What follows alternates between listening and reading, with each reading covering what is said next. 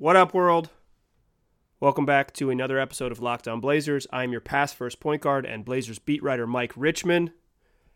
Game 7 magic wore off in a very real way on Tuesday night as the Blazers went into Oracle Arena and lost Game 1 against the defending champs, 116-94. We're going to dive all into what happened in Game 1. I'll do a little hunting for some silver linings. I'll talk about possible adjustments, and we'll look ahead to what Game 2 means for the Blazers. But first, let's start with what happened on the court. We'll just whip around very quickly a recap of Game 1. The Blazers started bad. Poorly, I should say. They turned the ball over 6 times in the first quarter. They trailed by as many as 7, but they kept it within striking distance, which would be a theme throughout the opening 3 quarters of this game. The end of the first half, they were still right there, from down 4 to down 9, thanks to 2 late Steph Curry threes. More on those threes and how he got them later.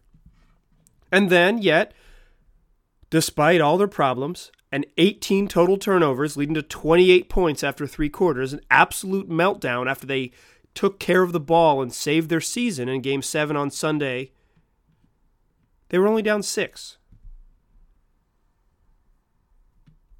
But the fourth quarter wasn't kind to them.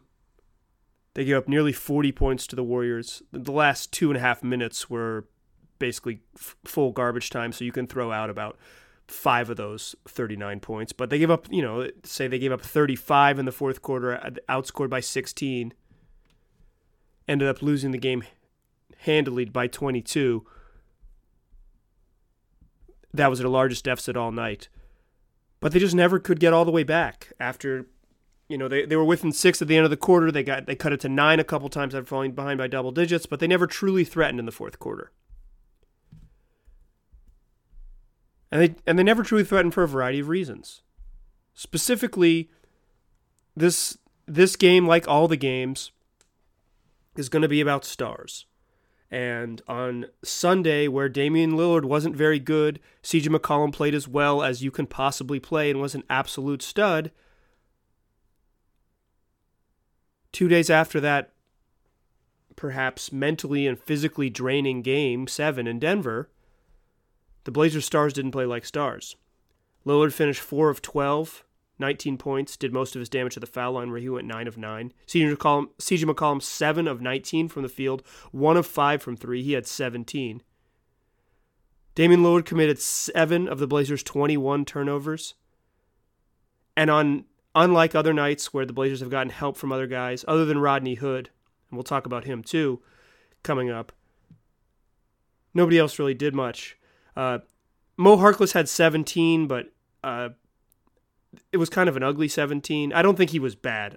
I don't want to say that about Mo, but this wasn't a oh man, Mo has 17. They're really doing stuff.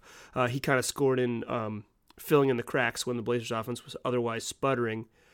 They only scored more. They finished with 94 points, but they didn't even crack the 25-point mark in 3 of the 4 quarters. 23, 22, 23 in the first, second, and fourth quarters. That's probably not good enough. They were able to ugly up the game enough against the Warriors to keep it close. But they really didn't take advantage of the things they could take advantage of. And as I mentioned, the stars for the Blazers, I should mention the people who really changed this game. Steph Curry and Klay Thompson, the Warriors' 2 stars. The Warriors, of course, were without Kevin Durant. He's missing Game 1 and almost certainly Game 2, and there's some speculation that there could be more than Game 1 or Game 2. So it's just the Splash Brothers et al. Tonight. But Steph Curry and Klay Thompson combined to go 22 of 45 from the floor, 12 of 24 from 3. Steph Curry alone hit 9 3-pointers. So Steph and Klay are 22 of 45 from the floor. Dame and CJ are 11 for 31. As much as anything to point out, it's just the number of shots. The Warriors defense did such a better job at limiting the shots that Dame and CJ were able to take. They forced the ball out of Dame's hand. Sometimes he made the right decision and his teammates didn't back him up on the back end of the play, and other times he just turned the ball over, either getting too deep in the lane or trying to throw a sort of jumping overhand bounce pass that got intercepted. But the Warriors looked like, I don't know if they looked like the champs, but they certainly looked like the better team on Tuesday night. and they probably didn't play as well as they could play. The Blazers played pretty poorly, particularly on offense, just couldn't get it going. And my read on this is I think people want to talk about this sort of physical fatigue of playing 7 games and turning around and playing a game 2 nights later. To me, I'm certain that's a factor.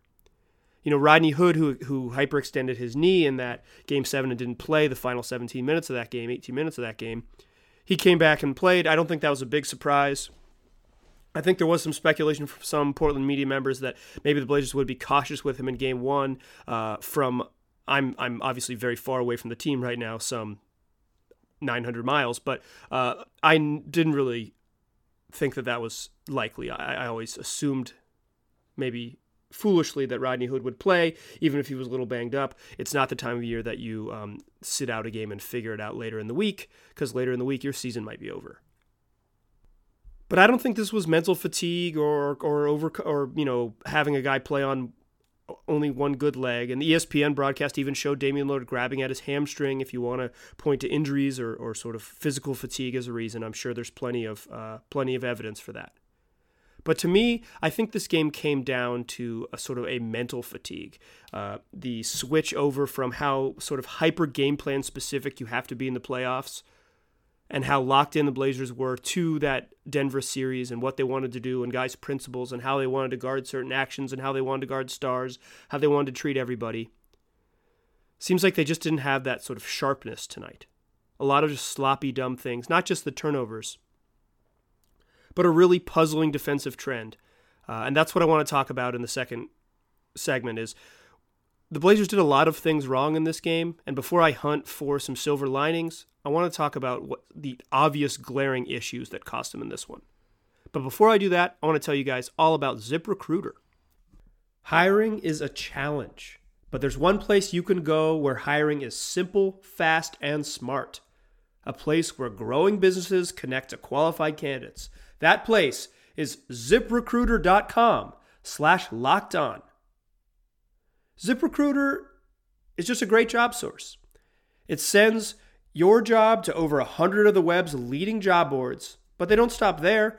With their powerful matching technology, ZipRecruiter scans through thousands of resumes and finds people with the right experience and invites them to apply to your job. As applications come in, ZipRecruiter analyzes each one and spotlights the top candidates so you never miss a great match. ZipRecruiter is so effective that 80% of employers who post on ZipRecruiter get a quality candidate through the site within the first day. It's 24 hours for those of you counting at home. So right now, my listeners can try ZipRecruiter for free at this exclusive web address, ZipRecruiter.com/lockedon. That's ZipRecruiter.com/LOCKEDON. That's ZipRecruiter.com/lockedon. ZipRecruiter, the smartest way to hire. All right, welcome back. So we did a quick whip through what happened. We looked at the stars being stars. That's going to decide this series. The Blazers cannot win this series without Dame and CJ, one of them being very good, probably both of them being very good. That's not what it was tonight. But the most troubling thing to come out of Game 1 was just how the Blazers tried to defend the best shooter of all time. By my count, 4 of Steph Curry's 9, and I'm just charting this from my couch, so there's a chance that the Sports View numbers have a different tracking when we get to it. But from my charting on my couch, 4 of Steph Curry's 9 makes and 6 total of his three-pointers were wide the hell open.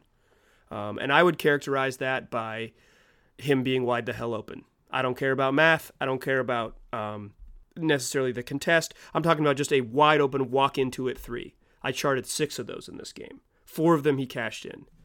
And a lot of that is just because the way the Blazers are defending not just Steph Curry in the pick and roll, and I think that's the big thing that's going to get a lot of attention, so we should talk about that now. And this is mostly an Enes Kanter thing. The sort of can't play Kanter stuff may have finally caught up with him against the best team in the world, but if it happens in the Western Conference Finals, I think the Blazers fans will have to take it. But when Steph Curry's coming off pick and rolls, Enes Kanter is defending Steph Curry the way that the Blazers have defended pick and rolls for about 4 years, and the way that they have specifically instructed slower big men such as him and Mason Plumlee to really treat pick and roll ball handlers, which is drop way the hell back, sink into the paint, and dare guys to take mid-range jumpers. The problem is the Warriors set a bunch of really good screens. You can question whether they're legal or not, but Andrew Bogut has been setting really good screens for quite some time. Kevon Looney is a good screener. Draymond Green is a good screener. They set great screens for Steph on the ball, and he just comes off that screen, and he isn't thinking about driving into the paint and taking a mid-range jumper. He's thinking of taking a 25-footer, and he's walking into three-pointers on those pick and rolls. That is just a glaring issue and something they got to fix, and it makes you think if that's the way Kanter is going to defend in his sort of natural way, is he the guy that needs to be on the floor? Now, when Zach Collins was in there, he didn't do much better. He gave up one of these wide open threes, but he was, instead of like Kanter, where Kanter's, 8, 9, 11 feet off the ball, Zach was maybe 6 feet off the ball. Didn't matter. Steph Curry still walked into an open, uncontested three-pointer. That's an adjustment the Blazers can make. But in addition, I think the pick and roll coverage will get a lot of attention, and I think it's huge because the Warriors are going to wear that out if the Blazers keep doing it.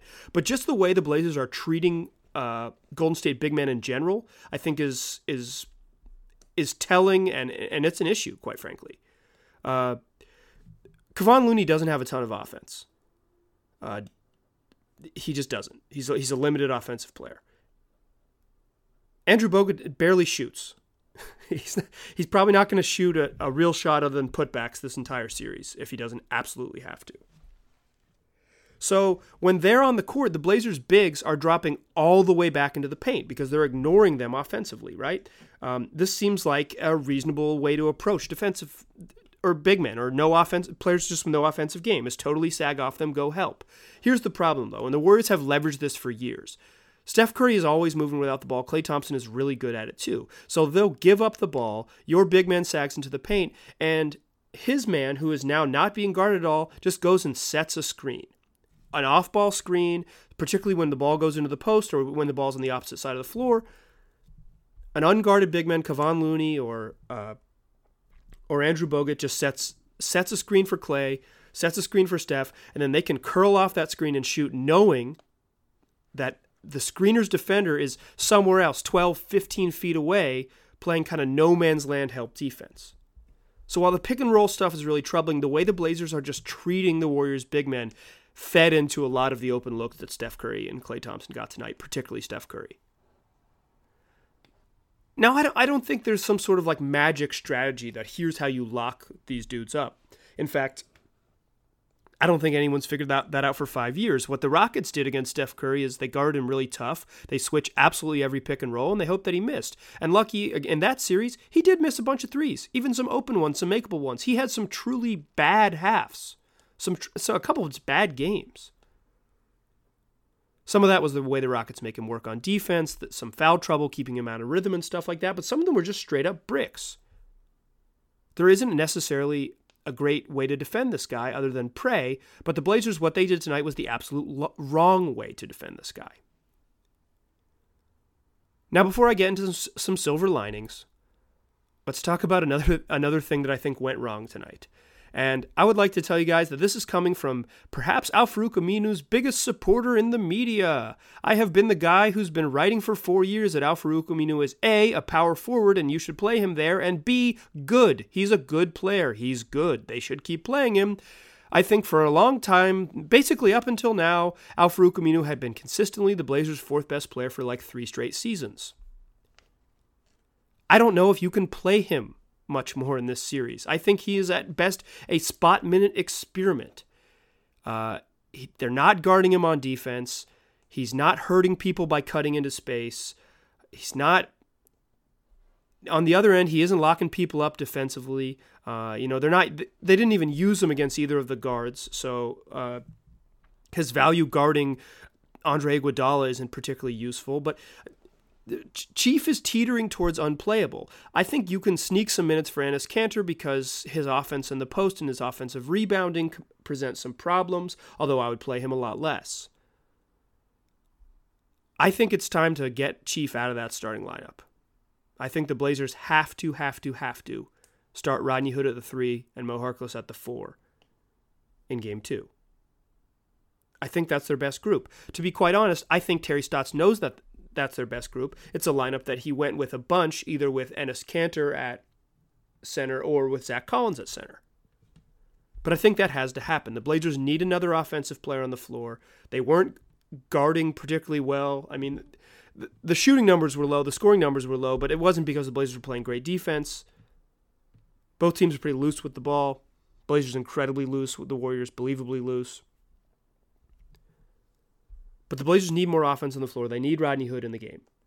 He's pretty clearly their best offensive wing. Not even pretty clearly. He is their best offensive wing, depending on how you categorize C.J. McCollum, who I would say is probably a wing too, but whatever. He's their third best scorer. They got to play him. They got to play him a bunch. I don't know what his knee can handle, but you got to figure it out. The other thing is, I don't know if you start Collins, but I think Collins needs to play 35-plus minutes, and Kanter needs to be the guy who's playing 6 minutes a half, 12, 13 minutes a night. I don't know if Collins is ready. I don't know if Collins is necessarily a good solution. I don't think he played great tonight. But he's definitely the best option for big men you have. If you don't just play Mo Harkless or Al-Farouq Aminu at 5. I think that's fairly unlikely that Terry Stotts will go to the straight-up tiny lineup and either insert Rodney Hood or Evan Turner on the wing. So I think Zach Collins has to play a ton of minutes. I think that's how you survive this one. I think Rodney Hood and Zach have to play. I think Rodney's got to start. I think you just try to steal some minutes for Chief here and there off the bench. I'm a huge Al-Farouq Aminu fan. I've probably gone on record, and if I haven't, I'll say it now. I think the Blazers should try to re-sign him. I know the rest of much of Rip City doesn't agree with me, and they're ready to move on from him. But I have long been a member of, maybe even driving the Chief bandwagon. But we've reached a point in the playoffs, in these high-leverage games, where his lack of offensive production and his lack of defensive impact, you got to move on from him. He was really good in that first round, helped the Blazers a lot. Hasn't found a shot in the playoffs. I think you got to go Rodney Hood.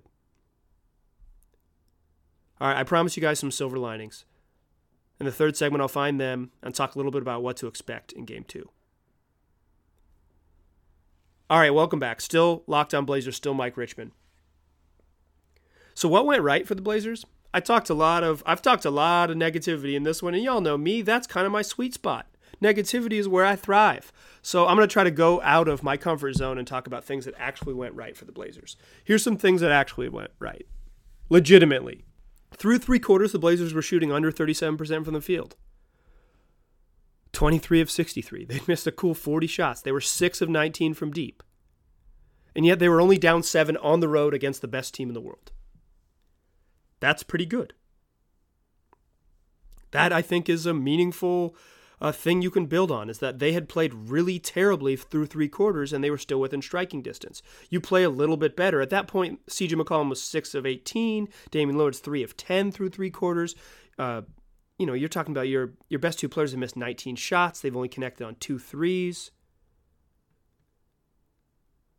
And you're only down 7 on the road. I mean, I think or down 6 on the road. I think you have to take that. That is absolutely a positive. The other positive was the Blazers got to the free throw line. They've got to find a way to manufacture points. I think that's kind of a corny term, but they got to find a way to get some easy ones. They haven't shot the ball well in what seems like forever, and by that I mean they haven't shot the ball well since they shot incredibly well in Game 6 against the Nuggets to save their season, but now they've had back-to-back games where they've really been off from three-point range. So they got to find a way to get to the free throw line. Damian Lillard did that okay. I thought Rodney Hood did a good job of getting to the free throw line. He's really using his length to be valuable. He took 7 free throws in this game. Almost, I believe all of them came where he just got a guy on him in the mid-range and just went up a little earlier before the crowding defender figured it out. I think that's a positive. Getting to the free throw line. They're not a team that shoots a ton of free throws, but if they can continue that trend, and I think that, 31 attempts. I don't know if they took any in garbage time. I don't believe they did. But 31 attempts, you got to get some easy points against the Warriors. That'll do it. The other thing is that they turn the ball over just an inordinate amount. Like the Warriors thrive in the open court. They force a bunch of turnovers. They'll go for steals every so often. But this was, even by the Blazers, it's been pretty bad standards. This was pretty bad. So I don't think they turned the ball over 18% of their possessions. I don't think they'll repeat that. I think they can cut down on just like some careless ones and save themselves a few points. You give up 31 points on turnovers. I think you can clean those things up easy. That's why it's a silver lining, because those are just some simple things. A couple dumb turnovers take a few points off the board. The other positive is the Blazers grabbed a bunch of offensive rebounds, 16 all told. That's about 34% of their available offensive rebounds. That's pretty good. That's where their advantage is against the Warriors. It's crushing the glass. It's why Kanter, I think, can play a little bit, because his ability to beat up on them on the glass, particularly the way that the Warriors play defense, where they're going to send, they are not hiding it. They're going to send a ton of attention at Damian Lillard, either just straight up sending a double team like they did in a couple late clock situations where they sent two defenders at him and kind of zoned off behind him, or every time he comes around a screen, they're going to send two defenders. That means, more than anything, guys got to make the right play on the back half, but also that there's just less bodies for the Warriors, particularly if one of those people is a big, or if it's Draymond Green or Iguodala. There's just less bodies on the back half to go get rebounds. I think the Blazers showed that they can get some offensive boards in this game, and I think that can continue to be a strength. Those are my silver linings. They played poorly and they were still within striking distance. They can't possibly turn the ball over this many more times, and they probably have an advantage on the offensive glass. I don't know if the free throw stuff is repeatable necessarily, but I do think that it is a key to staying in these games if you're not going to shoot well. And I can't imagine the Blazers probably will have a game where they shoot well, but there's no guarantee. The Warriors made more than half their threes, 17 of 33. You can say that that's unsustainable, but if you just look at the quality of shots they took, it feels pretty sustainable. I feel like Jonas Jerebko probably won't have as good a game as he had in Game 2. That's another silver lining. He had 9 off the bench, 5 boards, looked like a useful player. It was kind of astonishing. He's been bad all season for them. He had more points in this game than he had in the rest of the playoffs. I think those are some silver linings. I also think this game shows you how good the Warriors are. Like, the Blazers are on a special run, and I don't think they'll get bullied out of Game 2 the kind of way that they got bullied at the end of Game 1, just because of how tough they've been in the playoffs and how having a day off after seeing it and feeling it and watching some film, they'll be able to make some actual real adjustments. They'll be able to get much sharper on the game plan. This sort of mental fatigue I mentioned at the top of the show, I think they can get over that hump, at least somewhat. They can at least be a little sharper. But the Warriors are really good. I mean, that's if anything else, Game 1 showed us the Warriors are really good. They did all this without Kevin Durant. I don't think he plays in Game 2, and like I said, there's some speculation that he could sit out as many as 4 games. Who knows? But you got to take advantage of when he's out, because as much as the Warriors are maybe less fun when Kevin Durant plays, they're not worse. Maybe Klay Thompson is statistically worse and he has less value when Kevin Durant plays, but the team isn't worse. Warriors defense is really good. It's not going to get a ton easier in Game 2, but I think there's some reason to believe the Blazers can play them better. They can definitely play them smarter, and some minor changes, and I guess it's maybe even a major change, but some changes in how you cover things defensively and how you treat the Warriors' bigs and how you treat pick and rolls, a couple lineup tweaks, and not being as just horrifically careless with the basketball. You can make this a series. You probably lose if you go down 2-0 as the lower seed. But man, you still won in Oracle, and the sort of we believe fervor that had taken over the city after Game 7 really comes back for what would be a wild Game 3. It'd be fun if there was a wild Game 3 in Portland. I think the tweaks are there. I think the team will obviously know what to do. Should be an interesting game on Thursday night. I appreciate all you guys for listening. Shout out to all my loyal listeners like George, Nate, Jen. Appreciate you guys. Tell your pals about Locked On Blazers. They can find it wherever they get podcasts. Google Play, Apple Podcasts and iTunes, Stitcher. It's also streaming on Spotify. Game 2's Thursday. I'll talk to you guys soon.